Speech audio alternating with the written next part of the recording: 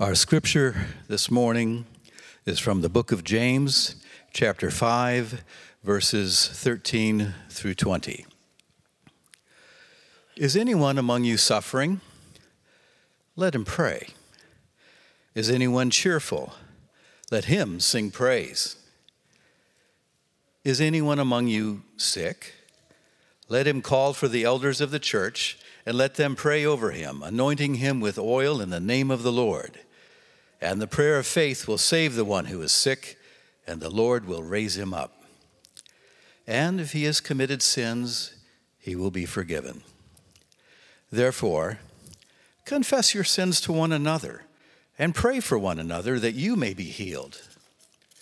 The prayer of a righteous person has great power as it is working. Elijah was a man with a nature like ours, and he prayed fervently that it might not rain. And for 3 years and 6 months it did not rain on the earth. Then he prayed again, and heaven gave rain, and the earth bore its fruit. My brothers, if anyone among you wanders from the truth and someone brings him back, let him know that whoever brings back a sinner from his wandering will save his soul from death and will cover a multitude of sins. Let us today hear the word of the Lord. Judging by the number of grayish hairs in this room, I'm going to be real careful. I'm careful, Josh.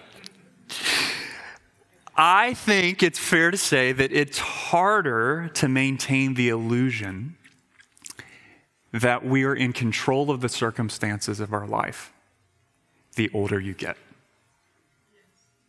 Do you agree with that? It's harder to maintain that illusion. The older you get, the harder it is to keep convincing yourself that you're in control of the circumstances of your life. You know, when we're young, we feel invincible. The world's before you, so choose your major, choose your employer, craft your resume. You've got all these opportunities. In fact, there's so many, that's kind of overwhelming in and of itself. But bottom line, when you're young, you feel like life is whatever you want to make it. But then the older you get, as the years add up, so too do these experiences, especially experiences of suffering, that come in without warning, no advance notice usually, and remind us that we're not in control.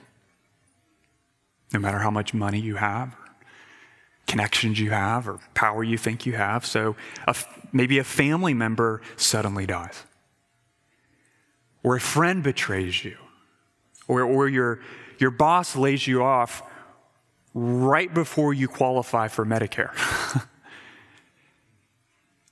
Or as Chris was praying earlier, maybe a chronic illness after you've been a paradigm of health for 5 decades begins to ravage your body. Or maybe it starts to make your spouse's mind crumble. And you feel like the person you're married to has just gone. Maybe waves of depression. That's a real experience. Or seeing injustice in the world around you. It threatens to sabotage your faith in God, and you didn't see that coming. Whatever it is, friend, whatever unexpected suffering has come your way or will come your way, it's good to remember in all those situations that the Lord reigns. The Lord reigns. There's nothing's going to come at you, even when it jumps you, okay, that's jumped God. He doesn't get jumped. Everything good or bad that comes to us passes first through his hands. We have to remember that. We also have to remember whenever unexpected circumstance comes your way, you didn't see it coming, that in every situation, you have a choice to make. And that's this. How will you respond to that circumstance? Okay, so here's what I'm saying. At risk of missing, we don't want to miss the obvious here. Can we control or choose which circumstances come our way? No, certainly not entirely. But can you decide, and is this a very real choice and decision you will make whether you are thinking about it or not, how you will respond to whatever comes your way? Yes, absolutely. We don't get to choose our circumstances. We do get to decide how we will respond to our circumstances. And James, we've seen this for 5 chapters now. He just keeps teaching us how, as Christians, we should respond to all sorts of specific situations, okay, suffering included. Because he wants us to remember that genuine faith in Jesus isn't a passive thing. It's not just, well, yeah, I know this is true about God in my head. That's great. No, genuine faith is an active thing. What was the title of our series? A faith that works, right? A trust that obeys the Lord no matter what's coming at us by responding his way to that circumstance instead of our own way. And as we get to the very end of this book, James wraps up, he concludes with 2 final exhortations that I think illustrate how we should respond to whatever circumstance comes our way next. What should be the essence of our response? We've looked at lots of specific circumstances, lots of specific responses. Are there any big categories that we can take, how should we respond, into every situation that comes at us? I think there are. And I describe it this way. In every situation, friend, we need to turn in 2 directions. So listen carefully. No matter what comes at us, we need to turn toward God and we need to turn toward his people. Turn to God and turn toward his people. That's what wisdom does in whatever situation comes at us, especially in suffering. But I would say and argue that's not what we naturally tend to do, right? What do we naturally tend to do when we're suffering? Do we turn upward to God, outward to his people? No, which way do we turn? Inward. In all kinds of ways. And James says in these final verses, we need to do the exact opposite. We need to turn upward to God, we need to turn outward to his people, and we need to do it for this reason. Listen, we turn toward God and one another in all circumstances. Why, James? Because God accomplishes his saving work through the prayers and pursuit of his people. That's the reason we make those 2 turns. Why in all circumstances do we turn toward God and toward his people? Turn toward God, turn his people. Over again. Till he gets us home. Because God accomplishes his saving work through the prayers and pursuit of his people. And so that means that no matter what is going on in your life right now, there are 2 critical ways you need to respond to that circumstance. Okay, and these are going to be the 2 points of this message. We need to pray together with confidence, turning toward the Lord together, and we need to pursue one another with diligence. That's how we make those 2 turns. We pray together with confidence, we pursue one another with diligence. Let's briefly look at each one of those. We're going to spend, the first one won't be brief, the second one will. We're going to linger more on the first one. So first, we need to pray together with confidence, no matter what's going on. Look at verse 13. Chapter 5. Because this is really important. James, as it were, he gets started by speaking to the bookends of human experience. So, if you're suffering, if life is really hard, what does he say in verse 13 you should do? You should pray. You should pray. You should turn to God and talk with him about what's happening. If you're suffering, what does that look like? Pouring out your sorrows, pleading God's promises, trusting God's faithfulness. Don't turn inward when you're suffering into stony silence. Turn upward to God with a cry for help. But how about if life is going really well? Maybe things are really good. Maybe part of you feels bad even saying that. You think, well, I guess to relate to people and be humble and all that good stuff, I should be suffering somewhere. Well, maybe you're not. Maybe you're not. What should you do then? If you're experiencing prosperity on every side, look back at verse 13. Is anyone cheerful? Life going well? Let him sing praise. Open your mouth, James says, right? Loosen your tongue and give all the credit and glory and honor for all that prosperity back to God in a prayer of thanksgiving. He's grabbing the bookends. And what's his main point in all of them? Whether things are going really badly or really well or somewhere in between, what do we need to do? We need to look to the Lord. We need to turn toward the Lord. We need to refuse to treat God like a 911 dispatcher. How do we treat them? Hey, I love those people. I am so grateful they're there if I ever need to call them. No, don't treat God that way. Why not? Because the absence of prayers and of thanksgiving and praise and your prosperity, the absence of that will shrivel your soul, friend, no less than the absence of prayers of intercession in adversity. Both are equally necessary because we're made to live all of life in relationship to God, aren't we? He's our creator and he's our savior. He's the one from whom all blessings flow. So whether we are waiting to receive his blessings or whether we have already received them, what do? We look to God. We turn back toward God.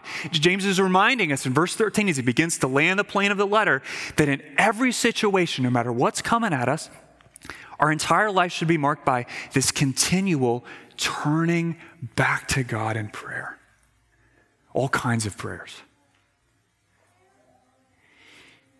You know, the Lord has been using our youngest son, Tyler, to really provoke my wife, Eliza, and me in this regard. We were talking about him this week and his example. When obedience is hard, or when he's really frightened about something, he has started running to one of us and saying, hey, Mom, hey, Dad, can we please pray?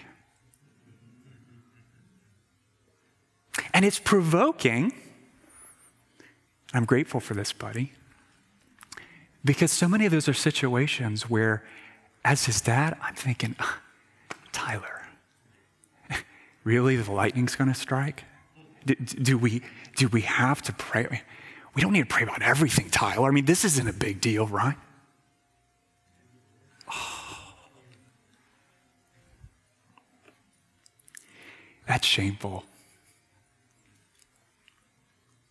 Lord, help me. Because he's turning toward God, right? And you know what else he does? When something really exciting happens in his life, you know where this is going, right? And I get home from work, and that door opens, and I've got my briefcase and all my stuff, and it's just like, boosh, you know, you gotta watch how he tackles you. But Tyler, he'll just blurt out. I mean, this was this week. Dad, I got new football cards, and one of them is a 2020 James Conner. I'm so excited. You know, you're just trying to like, okay, data point, reorientate.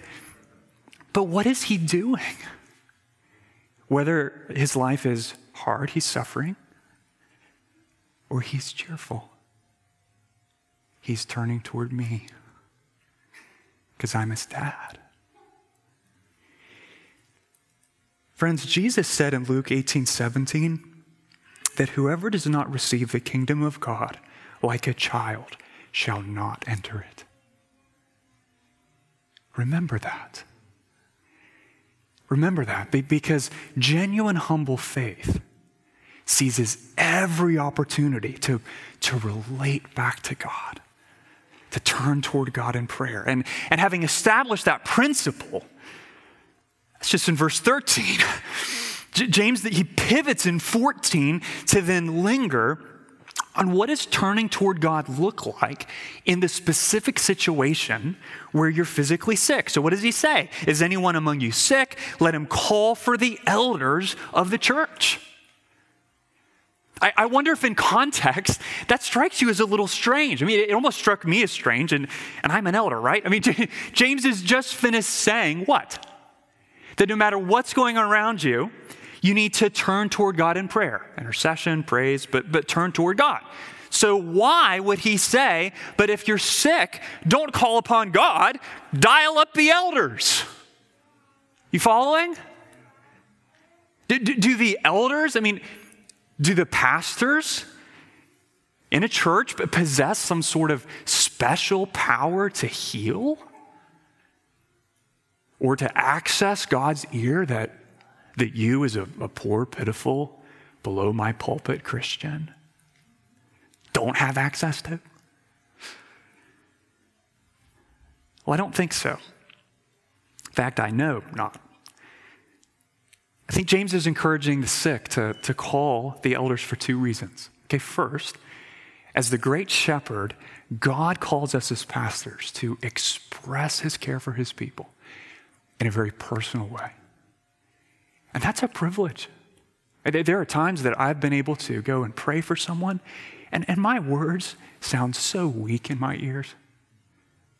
You ever experienced this, Chris? So inadequate. And then later on, you get a note or a phone call, and Pastor, thank you. I was just so aware of God's care for me in that moment. Thinking like, what the heck? How did that happen? That's God's kindness. That's a privilege. But I think the second reason James encourages the sick to call the elders is even more important. And that's this, that one of the most important ways that we turn toward God is by turning toward his people. So think about this with me. If you're a Christian, you are part of God's royal priesthood. Okay, you are, as Paul says, an ambassador for Christ. And Jesus has commissioned all of us, right? Not just pastors, to speak and care and encourage and correct and serve and strengthen and provide and pray for one another on his behalf. All of us. So asking the elders to pray, in other words, isn't an alternative to the command in verse 13 to turn toward the Lord in all circumstances. It is, in fact, a practical way that we obey the command in verse 13. We turn to one another, and in so doing, we're turning to the Lord. Or as author Ed Welch says, we say, I love this, we say help to God by saying help to his people. Help to God by saying help to his people. And notice what James tells the elders to do. Verse 14, they should pray over the one who is sick, anointing him with oil, or her with oil, in the name of the Lord. Now, two clarifying remarks are in order here, lest we get hung up on a relatively minor point in this passage, okay? First, the Bible is filled with examples of Jesus and his followers healing all kinds of people without using oil. Filled with those examples. Which suggests that anointing with oil is a helpful practice, can be a helpful practice, but isn't required in all circumstances where we are praying for physical healing, okay? And second, it's important we understand that oil here is symbolic, not sacramental. What do I mean by that? Well, I mean that the oil in and of itself doesn't have in itself any power to heal anyone. I don't have a special vial in my office that if I FedExed it to you and you dabbed yourself with it, becomes this kind of magic charm by which you're healed, okay? It's symbolic, not sacramental. It's a physical symbol of the favor and blessing of God. And so if you think back to the Old Testament, akin to its use there, oil reminds a sick believer that they have been consecrated or set apart by the Holy Spirit as a beloved child of God, which is why James says what? Anointing them with oil in the name of the Lord. Notice that. So what does he say will happen when the elders pray over the one who is sick? Look at verse 15. And the prayer of faith will save the one who is sick, and the Lord will raise him up. Friend, do not discount the power of prayer for physical healing. Don't do that. Does Jesus care first and foremost about the eternal health of your soul? Absolutely. But you know what else he did when he walked on this earth? He spent a lot of time caring for our physical bodies that he made. And he's still in the business of healing our physical diseases today through the prayers of his people, even as we wait for him to bring complete and total healing when we see him face to face in glory. And we have to remember that our prayers, they never override his sovereign will, right? There are times that we pray for healing, and for reasons we don't understand, I don't understand, God chooses not to heal. And when that happens, friend, you should not conclude or assume that God didn't heal because either you, if you were asking for prayer, or the people that were praying for you, lacked enough faith. Don't assume that, okay? Because our faith isn't sovereign. Who's sovereign? God is. Faith isn't something by which we twist the arm of a reluctant God. Faith is an act of dependence and trust in what we do not have that he does. And when God chooses to heal, he's purposed to do it through faith-filled prayer. He's ordained in his sovereignty. Which means faith-filled prayer is absolutely necessary. I love how Dan McCartney helps us understand why this faith in our prayer is so important. He writes, faith is that which connects a person to God and characterizes a relationship with God. It is this relationship to the healing God, notice that secures answer to prayer. Your faith, in other words, doesn't heal anybody. Your prayer of faith doesn't heal anybody. Who heals people? God heals people. And yet, in his sovereign power, how has the healing God ordained, committed himself to, promised he will work his healing? There's a means through the faith-filled prayers of his people. So think of it this way, okay? If you're looking at verse 15, so important, friends, this will save you from 1,000 pitfalls.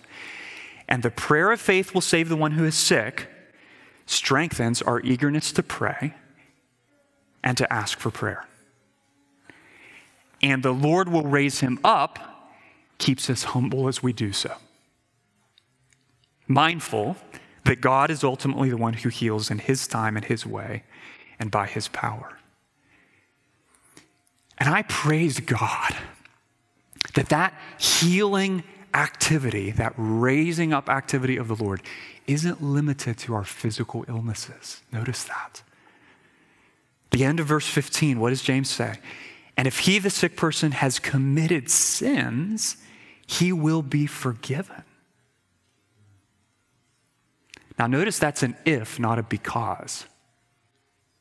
James doesn't assume disobedience of God's commands is the underlying cause of every physical illness. Do not go there and do not yoke the men and women around you with that slavery.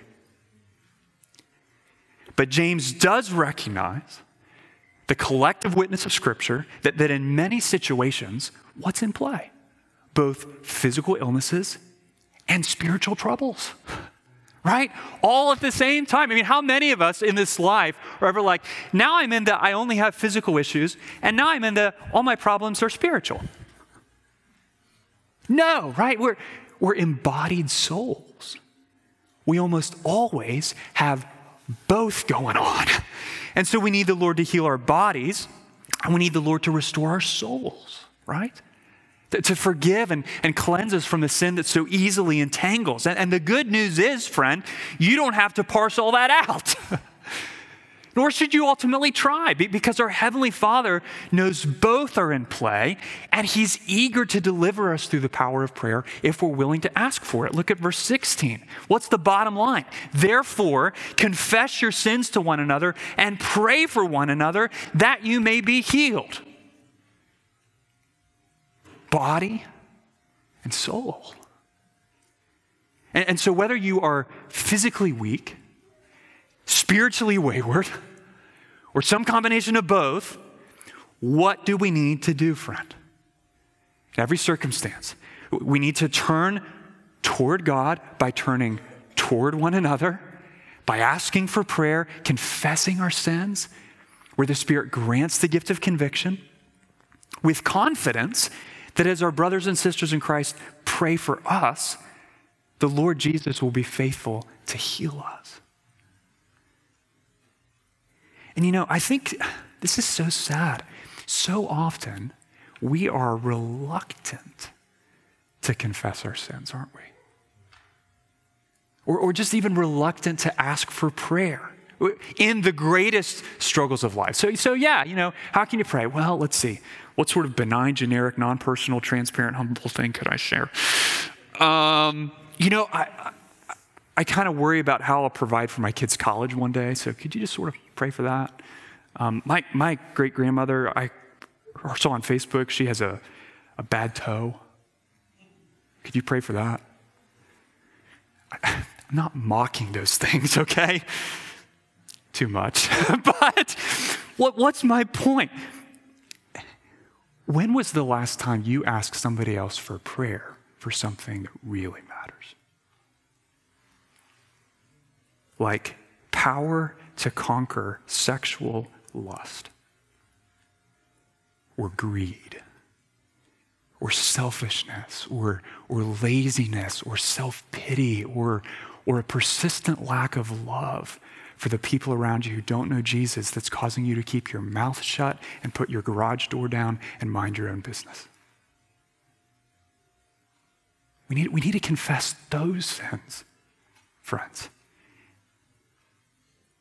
Because verse 16 is a precious, precious promise. If you are willing to confess your sins, to share your illnesses and weaknesses, body and soul, with your brothers and sisters in Christ, and let them pray for you, God says he'll use their prayers to heal you. That's a precious promise. And that should compel us to speak up and be humble and ask for prayer. And when we do pray, let's remember to pray with great confidence. Look back at verse 16. What does James say? The prayer of a righteous person has great power as it is working.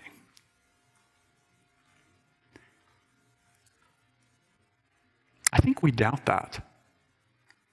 Because there are many times, even as a pastor, you know, the illustration I mentioned earlier, right? Where you're praying for somebody for physical healing, spiritual healing, and part of you is praying, but you ever had this experience where part of you is listening to yourself pray, and that other part of you is saying, dude, that is such a lame prayer. Like, Lord, be with them. Duh, he's already with them. Like, help them. They knew that. You know, you're just kind of talking, and then you just, I'm out of stuff to say. Amen. Why did they even bother asking me? They should have made an appointment with a pastor. He would have known what to say. Well, maybe they should make an appointment with a pastor. But what's James' point here? It's the prayer of a righteous person that has great power as it's working. And because he knows we will tend to doubt that or think everybody else but us is righteous, who does he marshal as exhibit A? The prophet Elijah. Right? In 1 Kings 17 and 18, where you've got the nation of Israel during the reign of Ahab, plagued by pagan idolatry from the top down. And Elijah prays, Lord, would you make it not rain so that you could get the attention of the hearts of your people and bring them back to you. And then there's this climactic episode in 18 where all the prophets of Baal come to Mount Carmel. You have this battle back and forth between them, and the people finally admit, the Lord, he is God. Yeah. And then what's Elijah do? He immediately goes and prays right away, and it begins to pour. To which you say, of course it did, Matthew. He was Elijah. He had a red phone line to God in a secret compartment. And I'm just little old me over here asking the Lord to intervene in my child's body or my friend's heart. How many people are there in the world? Like nearly 8 billion? I mean, I probably have as good a chance of that prayer I prayed while spilling coffee on my way to work, reaching the ears of God, as I did last night when I tried to get a real person to answer when I called my credit card company. Friend, in verse 17, James cares for you. The Lord cares for you. When you have that thought, Elijah was a man with a nature like ours. Yeah, he was a prophet, but he had a nature like yours. For real? Yeah. What kind of nature is that? Remember, what sort of prayer does James say has great power in verse 16? It's the prayer of a righteous person. Not the prayer of a super saint or a pastor. It's the prayer of any man or woman, no matter how young or old, who has placed your faith in Jesus Christ to make you right with God. And you are following Jesus accordingly, living out that profession. That's the righteous person. That's the prayer that the Lord Jesus says has great power. Not little power, Christian, great power as it's working. So when someone confesses a spiritual struggle to you or tells you about a physical illness and you immediately feel completely inadequate and you think, man, I really wish there was something I could do to help them right now. Whether it's in conversation after the service on Sunday morning or you're standing in the Sheetz parking lot at 9 o'clock at night. Christian, you have an opportunity in that moment to exercise the formidable weapon of prayer. The Lord has entrusted that to you. And to ignore that would be as crazy as a knight in the Middle Ages or something going into battle, and he's got one of those crazy glowing swords from the Lord of the Rings that just sort of decks people, and he's like, man, I don't have a weapon, like I'm dead meat. Oh my goodness, and he's got it the whole time. Dude, pull it out. You have it. That's what prayer is, friends. It's not a backup option. It's not a second-class response. It's not, well, because I'm not trained in counseling, I don't really know what to say, so could we pray? Maybe? Nonsense! Praying for each other is the most loving thing we do for each other, church. Amen. You realize that? Because when you're praying, you are calling upon the name of the God that brother or sister ultimately needs. They don't need you. You have no power to do for them, their body or their soul, what their body or soul needs. Guess who has that power? Jesus does.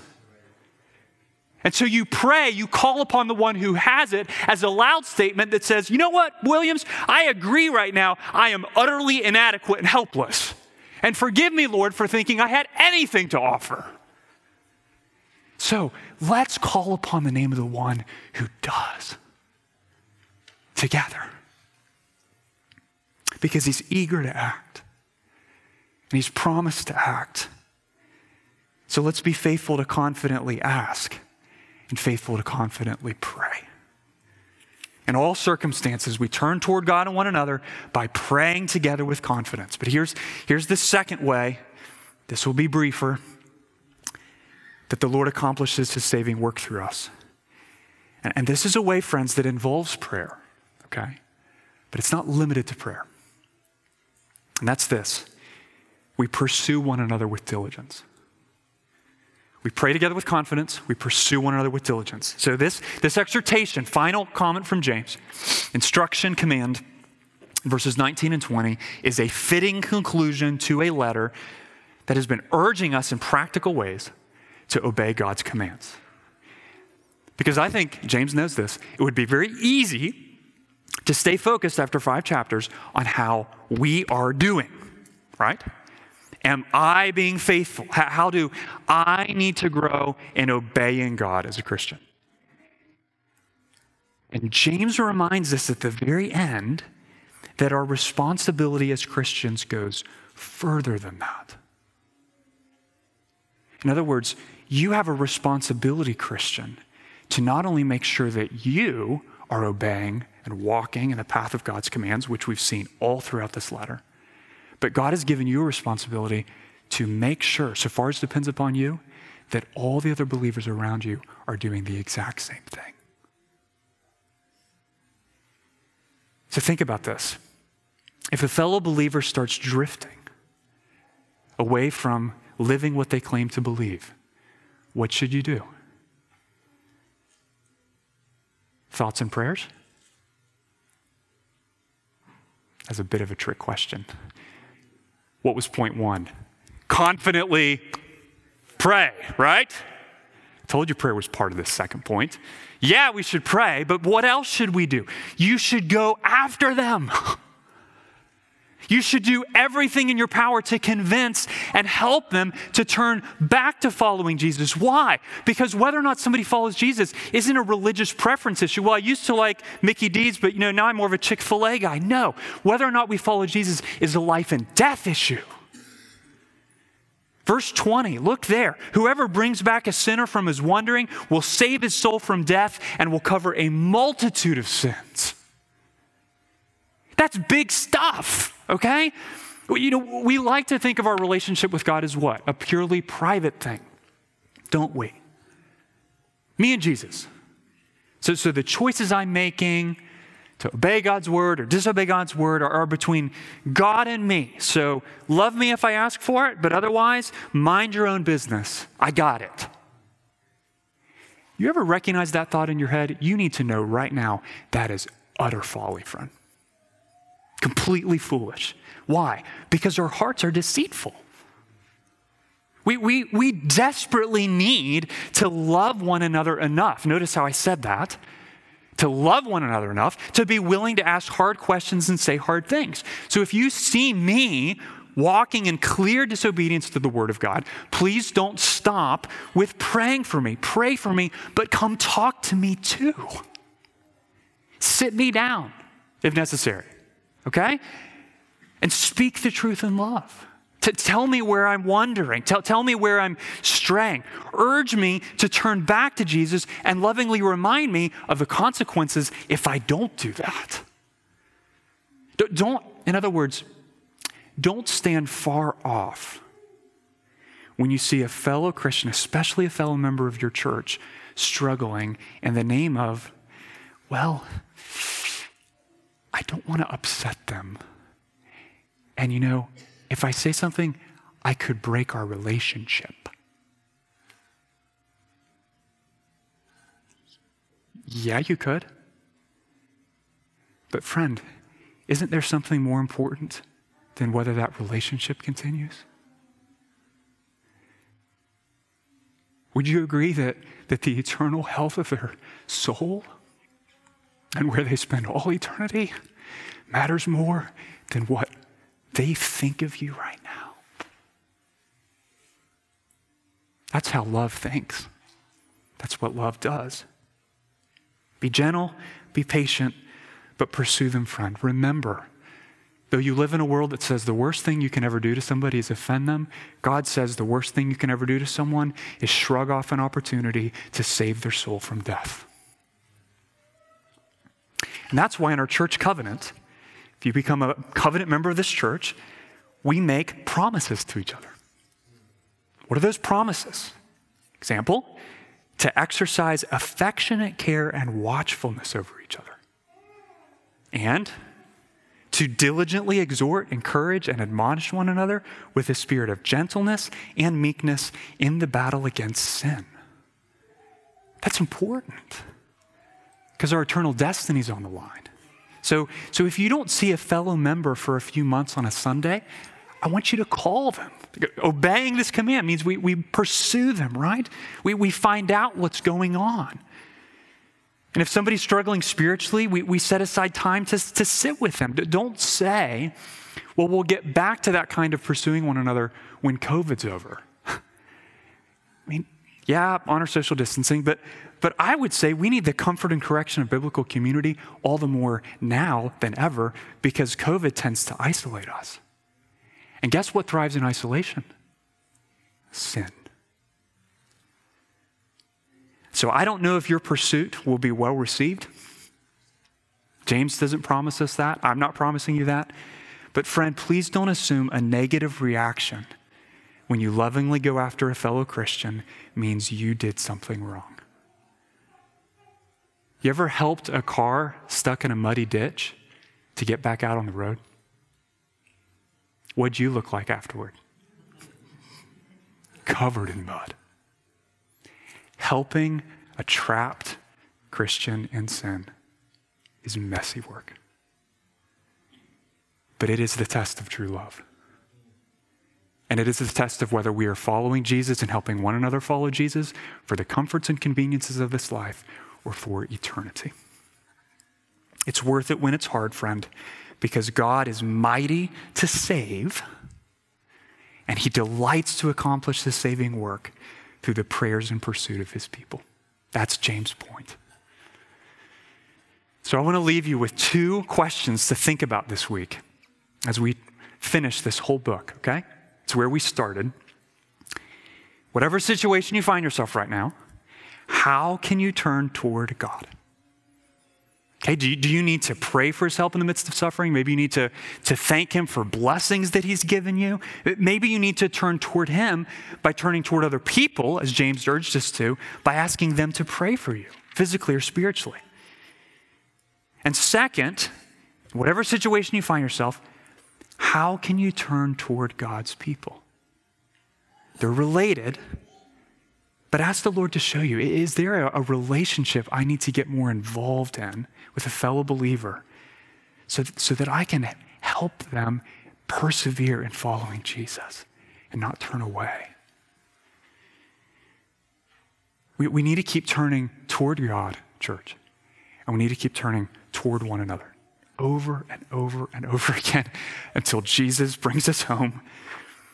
May the Lord make us a church that's faithful to pray together with confidence and to pursue one another with diligence, because God accomplishes his saving work through the prayers and the pursuit of his people. Let's pray.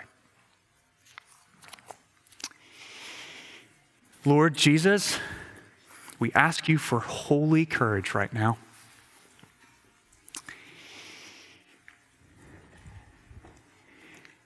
We pray you would help us during the week and even this morning to do what we are about to pray for through this song. Give us confidence to pray. Give us courage to pursue.